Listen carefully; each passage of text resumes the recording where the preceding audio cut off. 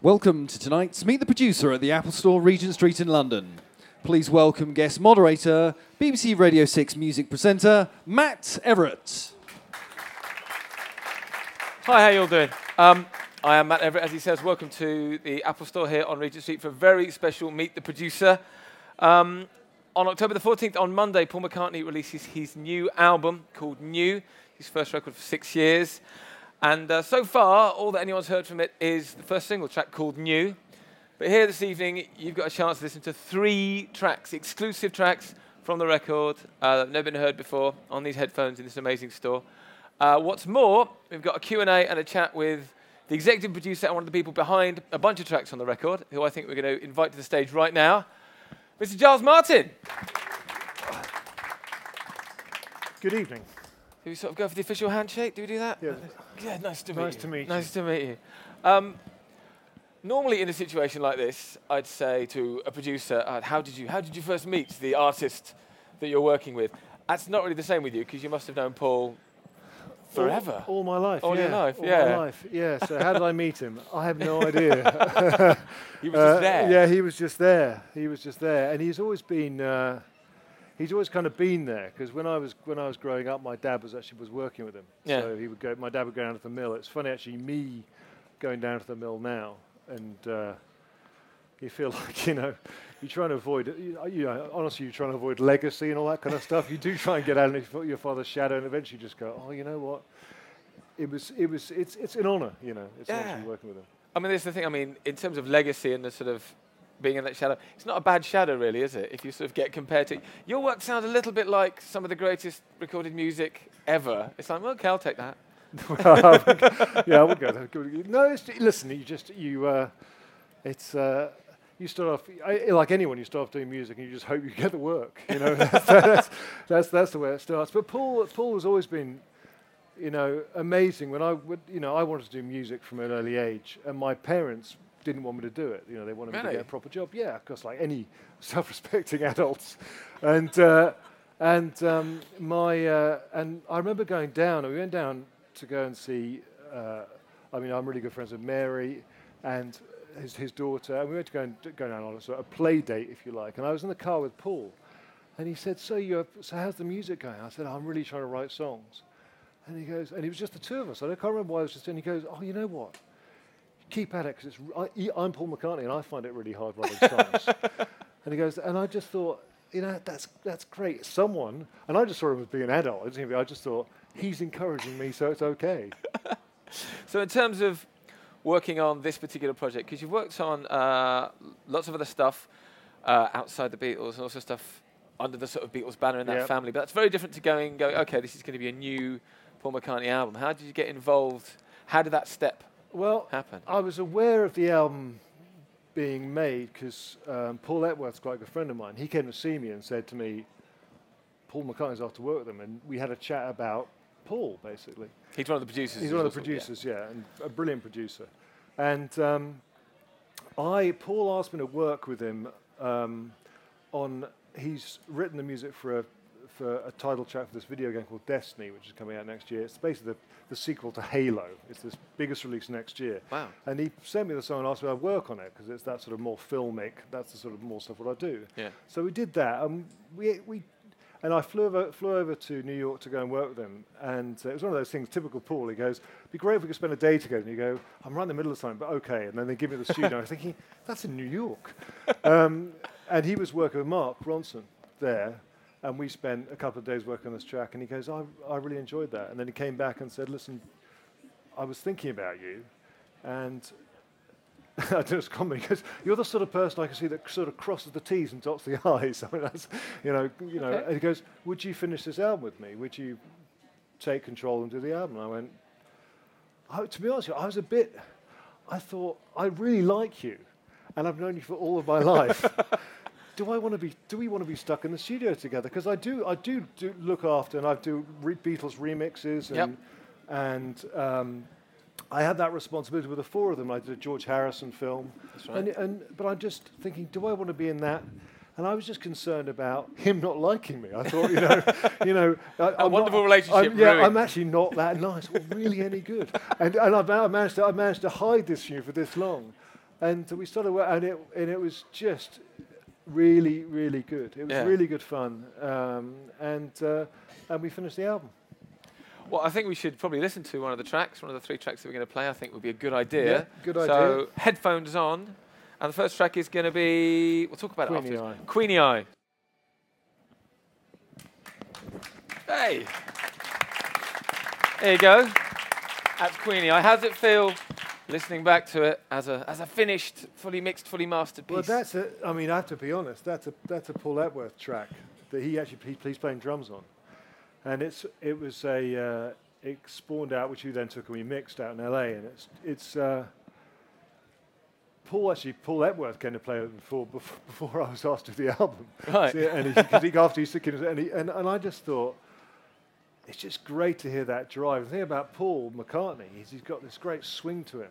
He's got this swagger to when he plays the piano, and that's the next single, by the way. That's coming out. I sound like a marketing person, retail. It's all good record stores. I was just thinking. This film footage is going to be one of the dullest film footages on earth. People sitting listening to headphones are like 2001, isn't it? Just sort of nodding away quietly. Yeah, just nodding away. But yeah, and it's. But I think it's a really killer track. We were going to open the album with it, we didn't in the end. Yeah. Later on, and that's the thing about the record. Actually, it's got as you're about to hear, it's got such variation in it. It's a bit like a Beatles album in that respect. And it's that thing where you go. It's funny sometimes, and I've always tried to avoid it. And I haven't made a record in years and years. So I do lots of other things, and you just go, this is a bit Beatlesy. And you go, well, that's okay. Yeah, that's all right. That's actually okay. That's okay. Who are you trying to be, Paul McCartney? Yeah, exactly. I mean, if anyone can sound a bit Paul McCartney-ish, it's probably, you've got is it a Mellotron at the start and the end? Mellotron at the start. And that's the thing. I mean, that's the thing about working with Paul is you walk into a room and it's like a dream as a producer or any musician. You walk in this room, it's got Mellotron, Rhodes, Wurlitzer, Moogs. It's got all of the original stuff that he used to use. And the Beatles Celeste is on there. And it's you walk into this sort of cave of beautiful instruments, and then you have someone who can play everything really, really well, and so you can just go, should we try some Mellotron on that? And he goes, yeah, well then, and just goes and plays it. It only takes 4 minutes. Now I remember being in bands; it would take years to discuss the instruments, but it's great because it's a really live process. There's not much sitting around and talking about stuff. You just do it. Yeah. In terms of the experimentation as you're going along, I mean, is it most bands will have a very solid idea of how they want the song to sort of turn out in the end. Does he come with like full demos, or is it just I've just got a little idea? I mean, or does that vary from track to track? No, it varies from track to track. He does do demos. Sometimes he'll do a demo. He's got a cassette recorder, and he plays the piano, plays the guitar into his cassette recorder. And it's one of those like fast forward and wind back, Old school. Old school. Nice. He's got one of those. Or he'll do stuff, play around. One of the tracks we were going to play, but we're not. He worked out on Logic, I think. He's got a sequencer in his studios, and he likes play. He's one of those people that he loves music, and he likes to play, and so that's what he does when he's not doing anything else. And so he has demos of just everything. And there was quite a few ideas floating around. Yeah, we would just sit down and talk about how to approach the song. What we're trying to do, and quite often lyrically, kind of that one's slightly different, and also it's a Paul Epworth one. But you generally sit down and you go, okay, what's the sort of picture we're trying to paint? And you've got a really good artist to be able to paint that picture. Yeah. So, should we hear another track? Yeah, let's hear another track. Should we go for Early Days? Early Days. I want to give a bit of talk about. So it's funny. This is a track that Ethan started recording with Paul. That's Ethan Johns, and he. And Ethan phoned me and goes, I think it's just a killer track. And we ended up finishing because of time, which I was nervous about because I had to phone Ethan and go, I'd put a whole load of stuff on it. And he goes, I like it. And I think, thank God for that. It's basically Paul's song. It's one of his favourite tracks on the album. And it's basically him, and I've talked to him about it before doing Beatles stuff, is that a lot of people say they knew what got on. The Beatles have had more stuff written about them than any other band. And yet, only the 4 of them were there. This includes my dad. Only the 4 of them were there, and only the 4 of them know. And they can't remember everything anyway. And so there's a lot of stuff that goes on, and this is his answer to it. And I think it's a beautiful song. So if you're watching this on the video, you won't be able to listen to this, but you can buy the track. But now we listen to Early Days. Headphones on. Headphones on.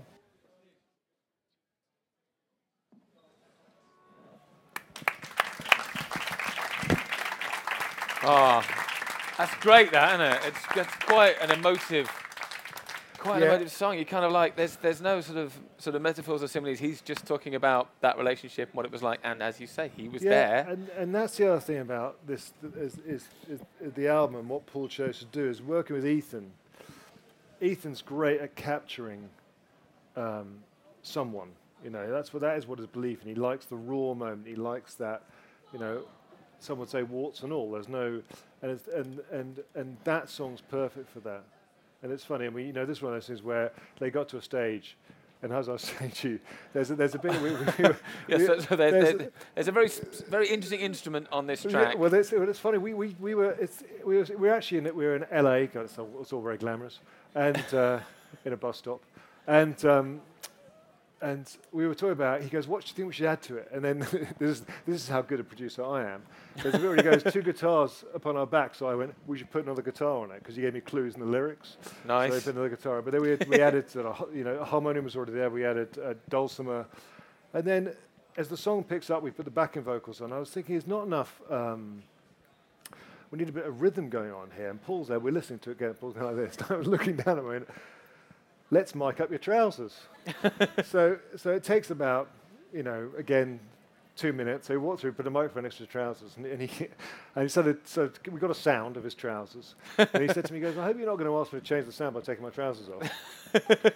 Luckily, his jeans sounded good at the time. He had the right jeans for the take, and so that's how we make records. So if he goes on tour, he's got to put those specific jeans in a flight case, take it from gig to flight gig, case jeans, and then this play early days when you're going to change the trousers. Just go and change the trousers. Yeah. You mentioned you did some of it in LA. Some of it was done at Abbey Road as well. Yeah, we did lots of strings at Abbey Road. We tried to get into Abbey Road to do a lot of it, and it was booked out. What? Wait. Yeah. Right. Surely you, because you've worked at Abbey Road. I'm based at Abbey Road. Exactly. I am at Abbey Road. He's got a history of the place. Surely he it's knows just like, he Paul, lives nearby. Yeah, Paul, sorry, can't come in, busy. That's the thing. So we did about 5 days at Abbey Road. We did a lot up at Air Studios in Hampstead, which actually is a studio my dad designed and built. That's right, yeah. So it's all nepotism rules in the music industry. And then we worked a lot down at his. He's got a place down near his house, which is great because he's relaxed. That's where I think that track was recorded with Ethan. And then we went to LA. He said, "Do you want to go to LA and finish the album?" I went, "No, I don't. I can't be bothered. I've got very small children. And my wife's been away working for 3 months. Been left home with 2 girls. I don't want to go to LA. No, I don't want to. I don't want to lie in." So in terms of Abbey Road, because obviously it's a studio that's got this incredible history, but what is it? Because I've seen pictures of the studio. In fact, I think we can probably get some on the screen while we're having a chat. It doesn't look like a particularly remarkable place. It just looks like a room with a staircase in the corner. And it just has the room just has a sound to it. It just has a sound. We did one track where, again, we were actually doing strings. We did strings at Abbey Road, and the engineer I work with, we got out the old TG desk, which is what they recorded Abbey Road on, the album. It's a very old 60s big sort of mixing desk. Faders. Yeah. And I can actually, it hasn't got many buttons, so it's easy. Just big knobs. And it just as a sound. There's a sound to the room, and there's an atmosphere to the room that is unlike anything else. Why is that? Why is it, you think? I think it's just luck. I think from being in lots of rooms, you can get various people who are much more intelligent than I am who go, "This room is perfect." Same as speakers. These speakers are perfect. And you go, "No, they don't sound good to me." And then you can walk into someone's bedroom, that's actually not someone's bedroom, rephrase that. You walk into someone's room, and it sounds fantastic. It's funny. It just has a thing about it, Abbey Road. And it's natural for him. It's not as though he doesn't know it. Yeah, this is true. Should we hear another track? Let's hear another track. The third of the 3 exclusive tracks. I believe we're going to play Everybody Out There. Everybody Out There. So once again, headphones on.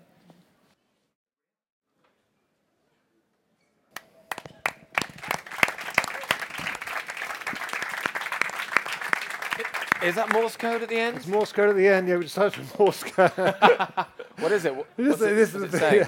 You've got to work that out. Maybe say something rude. Who knows? Yeah, it is. We decided, wouldn't it be allowed to put Morse code at the end of it, saying something? So we did. And it was funny. That was a track that he came in and goes, "I got this song," and he got the song, and he played it to me. Actually, he played it on a cassette, I think. And I went, "That's great." And he goes, "Yeah, I want to do a song that gets the crowd going at concerts." I was like, "It's all very well, you know," and it's that thing, you know. And he says, he's very funny and honest with me. He goes, "You know." You go, and here's my new song, and you can see everyone going off to the bar, and they've gone, "Play Lady Madonna," and it's that thing where he just goes, "This is a song that I think I can get people to get." So he kind of wrote a song designed for, and we did the whole thing in about, when we initially spoke in the beginning of the year, I said, if we do this, let's just do it, so we just do it fast, and if we make a mistake, we'll just do it again. Yeah. Opposed to, let's not spend 4 days on a track.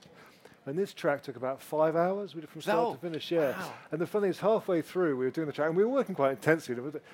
His Mary and Stella's daughters turned up with all of their children, and they were it was carnage. They were running around the studio. So I said, let's record them, just so that they stay still, you know. And so we put them all around a mic, and that's them on the album. That's them on the record. I mean, it was just purely. As being a parent, it was just purely parental control. It's practical. So they ended up on the album, and it was funny. I remember at the end of that day, because he would exhaust us all, and I thought, I'm going to get my own back, you know, drink a Barocca. And then I remember at the end of the day, he goes, "That was Beatles pace." I went, "Yeah, that's what I thought you wanted to do." And he was like, "Oh," because he was doing backing vocals. I think he played guitar, bass, piano. It was playing drums, his drummer playing drums. But it was full on. You know, we just go, right, let's put some tambourine on here, let's put some drum overdubs. Bang, bang, bang, bang. And he comes to the room, and I have to, at that stage, I have to come up with an idea, you know, as he would, of what he's going to play next, because it would really be. And the poor engineer, he'd like look at me and I go, "We're doing Wurlitzer." And he'd go, "Oh, God, sorry." And Paul would be sitting there going, "Huh?" Let's do a Q&A then, because we said we'd get some questions from the assembled audience, from the crowd. Anybody got a question? Put your hands up. Don't be shy. Question at the start was quick. Gentleman in the back, there's a mic coming just over to you. What's your name? Where are you from? James from London. Hi, James. When he does that one-man band stuff, is there always a set way he lays things down, or does he kind of mix it up? Yeah, if we're just doing him, and generally we'll be doing him because of, and he'll be the only person in the room. We'll lay down a rhythm track on a guitar first, so it gets swing to it. They'll play drums to a guitar or piano, and I mean in the Beatles that's what they used to do before click track. Sometimes we do a click track, sometimes we do without click track. In the Beatles, when they did Lady Madonna, for instance, he'd have the piano part, and I know this because of my other job. On track one, there's piano and top kit. So Ringo playing hi-hat, and the two of them would just play together in the room, and then they would add drums and bass on top of that. Which is really unusual, Which is really unusual. Normally you do drums and bass first. That's how modern records are made. And he doesn't do that. Because he's got this sort of, anyone who's ever plays him just goes, he's got this natural sort of time, and so you try and capture that. He's got a swing, he's got a groove. He's got a swing, yeah. Gentleman on the front there. Once again, there'll be a microphone winding its way to you shortly. And then it comes, and there it is. Hi, Giles. Simon from Surrey. I was just wondering, did Paul ever make reference to how your father, Sir George Martin, did things during the sessions? Well, you see, I started working with I know exactly how my dad worked in the sessions because I started when I was about 15. No, I think sometimes, me and my dad are very similar. In our sort of sense of humour and our general sort of laid-back, mildly posh approach, and I think he was actually. It's funny. Paul was very respectful. He didn't go, "Oh, your dad wouldn't have done that." I remember I worked with someone. He goes, "Your dad would never approve of that." And yeah, I won't tell you. He wrote me a letter and apologised. But there wasn't. It's funny. I thought there'd be more of that. But Paul really treated me almost, like this is Giles and that was George. And I've heard him in interviews. He said that they're both. He said, someone asked him what was it like working with me. And he said, they both have the same. They're both. He was going to know because he said I was smart. I think so. It didn't work that well. But yeah, he did, but I think there is a similarity. But of course, I mean, I'm not my dad, and my dad's really, really, really good, and I'm just okay. So humble. Another question. Someone just right at the corner there. Hello, sir. Yeah, Paul from London. When Paul worked with Nigel Godrich on the Chaos and Creation album, Nigel was famously quite hard on Paul, and he'd push him quite hard and say, you need to go away and work on that track a bit more, etc. And arguably that created quite a good album. How hard was it for you to maybe say no to Paul, or that isn't working, especially given your relationship and all the history?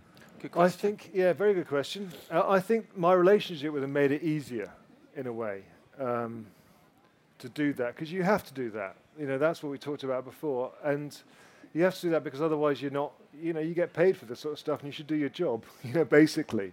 And you have moments. I remember that we did one of the first things we did, and he did a take, and I didn't go, that's amazing.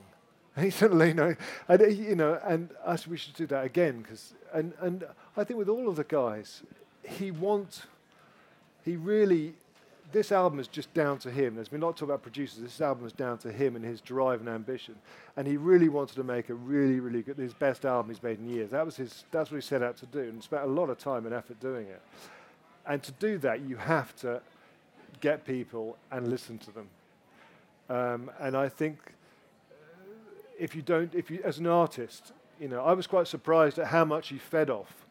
For instance, when we were together, he likes to have eye contact. He likes to be, I thought a lot of modern day people, they want to be in the control room playing bass, and they go, no, I want to be in there, and I want you to, that's the way it works. And so, down to him, I mean, I was quite prepared to get fired, but because that's what you have to do. But down to him, it was good in that way. Thank you very much. And there's another question over that side of the room. Gentleman on the front there. Microphone coming across the back. Thanks very much. It's Rich, and I'm from Peckham. The question I have is, are there any set pieces or elements to any of the tracks that you developed together? Obviously, Paul came with work that he wanted to create, obviously. Was there anything you worked with together or developed together that you really felt that really worked or was like a hallmark of your own? No, it's funny, there's a track called Appreciate, which transformed into something completely different as we worked on it. And it's always dangerous to get into this conversation of who did what in the studios. And you certainly couldn't claim any co-writing credit with Paul McCartney, unless you're John Lennon. We share the same birthday, and that's about it. But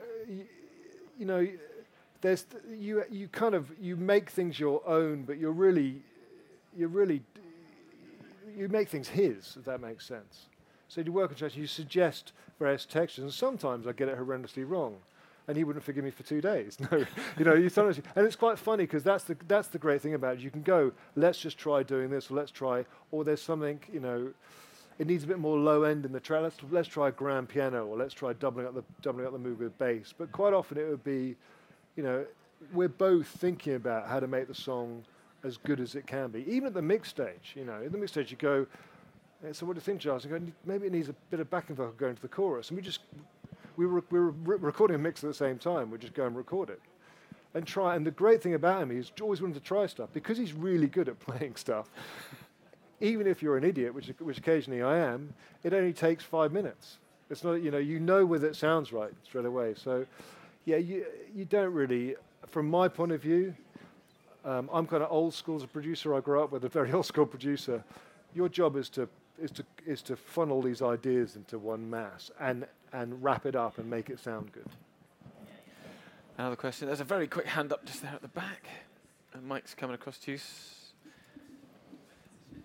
Hey. Hello, Sean from London.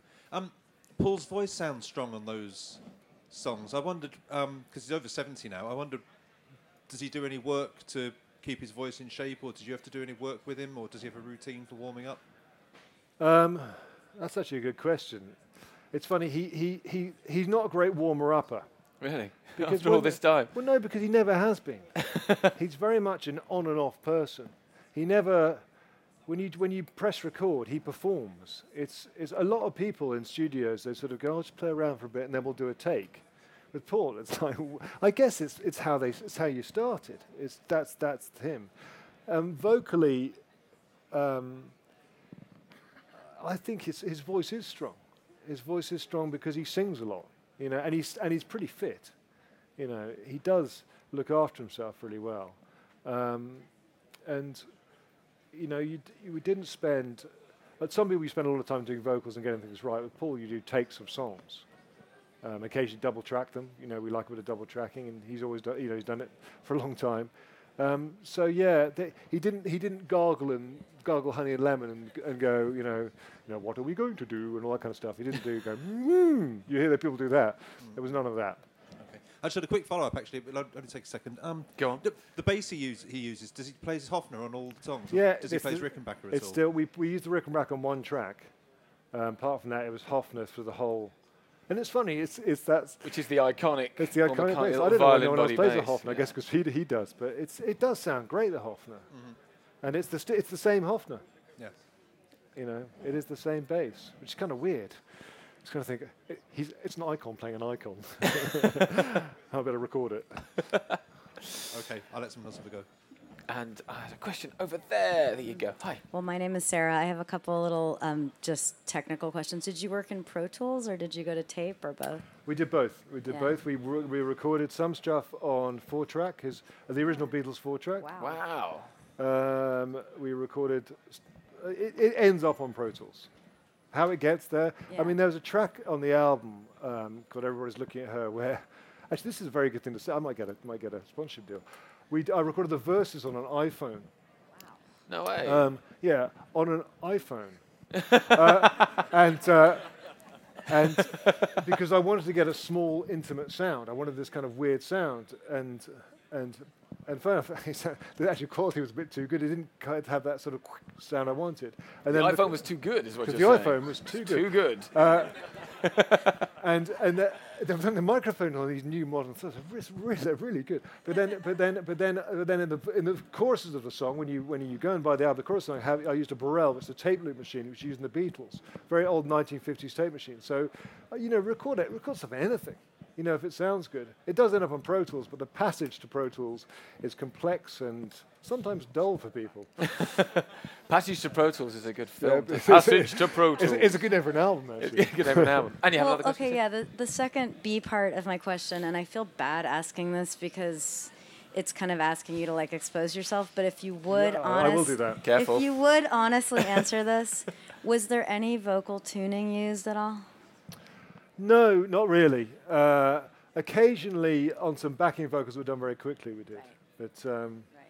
But yeah, you know what? The problem with vocal tuning is that you do tend to hear it quite a bit. Yeah. Well, sometimes you don't, but I mean, did you comp though? Did you comp takes or no? Did we comp takes? Yeah. Yeah. Cool. Because that's that's the same as editing. They used to do that, way back when. Frank Sinatra was edited. So damn it, Paul McCartney will be as well. Are you a producer? Aspirant. Aspirant. I sort of dabble. I kind of produce my own stuff. So. The funny thing about going back to the tuning question, you can't tune if someone's doing a live tape with guitar or piano. Right. Exactly. So a lot of the stuff with live with guitar or piano, and then I comp the live takes. Does that make sense? Yeah, it makes So guitar and much piano. sense. You have no idea. Old school. Thank you very much. Yes. Another question. Anybody? I think we have a final question just over there. I wanted to ask, how many years have you been a producer? And do you use many other instruments like Logic and I don't know? Yeah, I use Logic, but I use Logic mainly for writing. I did a film score. The funny thing is, I'm a producer by accident. I basically do shows and films and stuff like that. And my dad was a producer, and the last record I produced before this one, apart from remixing stuff, which I do a lot of, especially Beatles stuff, which I use Pro Tools. If I'm writing, I use Logic. I did a film score, which I did entirely on Logic, and then transferred to Sibelius. And I've kind of given up. My manager's really pleased, buying lots of instruments. because it's all I've gone soft, as it were, and now I have the luxury of being able to record strings and stuff like that. So yeah, I think it's amazing. I think it's a good thing and a bad thing that you can create any sound you want now. I think there's still something really good about making your own sounds and recording them and using microphones. So limitations are actually quite good because they push you into directions rather than having 6,000 bass sounds on the keyboard. We used a programmer called, there's a guy called Toby Pittman, who may be here. Are you, Toby? No, slacker. He worked with us on this album, and he's brilliant at Logic, fantastic at Logic. Does stuff down here. And if I go, I want the sort of, because I'm busy recording. If I want a certain kick-ass drum beat that sucks and then goes backwards, he'd provide it for me, and I could do it myself. But there's a thing where I'm working with Paul. Occasionally we do that. But I think the great thing about making music nowadays, you can make music very quickly. The bad thing, it doesn't mean it's necessarily going to be any good. Well, for me, just having heard those tracks and the single new as well, what I love is the fact that everyone's obviously got this enormous affection and love and respect for Paul McCartney. But this is hearing him with stuff that is, I hate to use the phrase relevant today, but it just sounds great. They're very strong songs. Yeah. They're well produced. Congratulations to you and all the guys. Thank you very much. People are excited by this, not just because it's a new Paul McCartney album, because it's a new Paul McCartney, and it sounds good. Well, he had a lot of songs, about 22 songs, and there's 12 plus a secret track on the album. 12 tracks on the album, and it was. I was actually one thing that scared me. The question over there, I was like going, you know what? Having spent a long time doing a song, let's just get rid of it. And we sat down in LA, and just tying everyone in the audience. Everybody loves. Producing. And we thankfully, I made a list and he had a list, and they were kind of the same. Yeah. Because there is a tricky moment, but they're strong songs, and I was concerned because you're in it. I was thinking this is actually turning to be a really good album, and I'm quite sort of, I'm happy to be cynical and wrong. And then we did one that didn't work as well, and you think, they are really good songs, because they are, each one is it says something, and it's focused, which is great. Well, I've got to say thank you very much for you all for coming along. Thank you very much. You just got treated to 3 totally exclusive tracks that no one's heard before, so count yourself lucky. The record is out, new is out on Monday, and then do you know if Paul's going to be playing live? It seems to just tour non-stop anyway at the moment, doesn't he? Yeah, really? We talked about it. He is going to be playing live over here. He's doing a Radio 2 gig next week. That's right. He's doing a Radio 2 gig, I think, and then he'll be touring. But he's going he also goes to Japan and the US, and he's playing. I think he's playing tonight or tomorrow night in New York. Let's go. Yeah, actually, I'm just going. Ladies and gentlemen, please give it up for our guest, Giles Marley. Thank you very much. Thank you.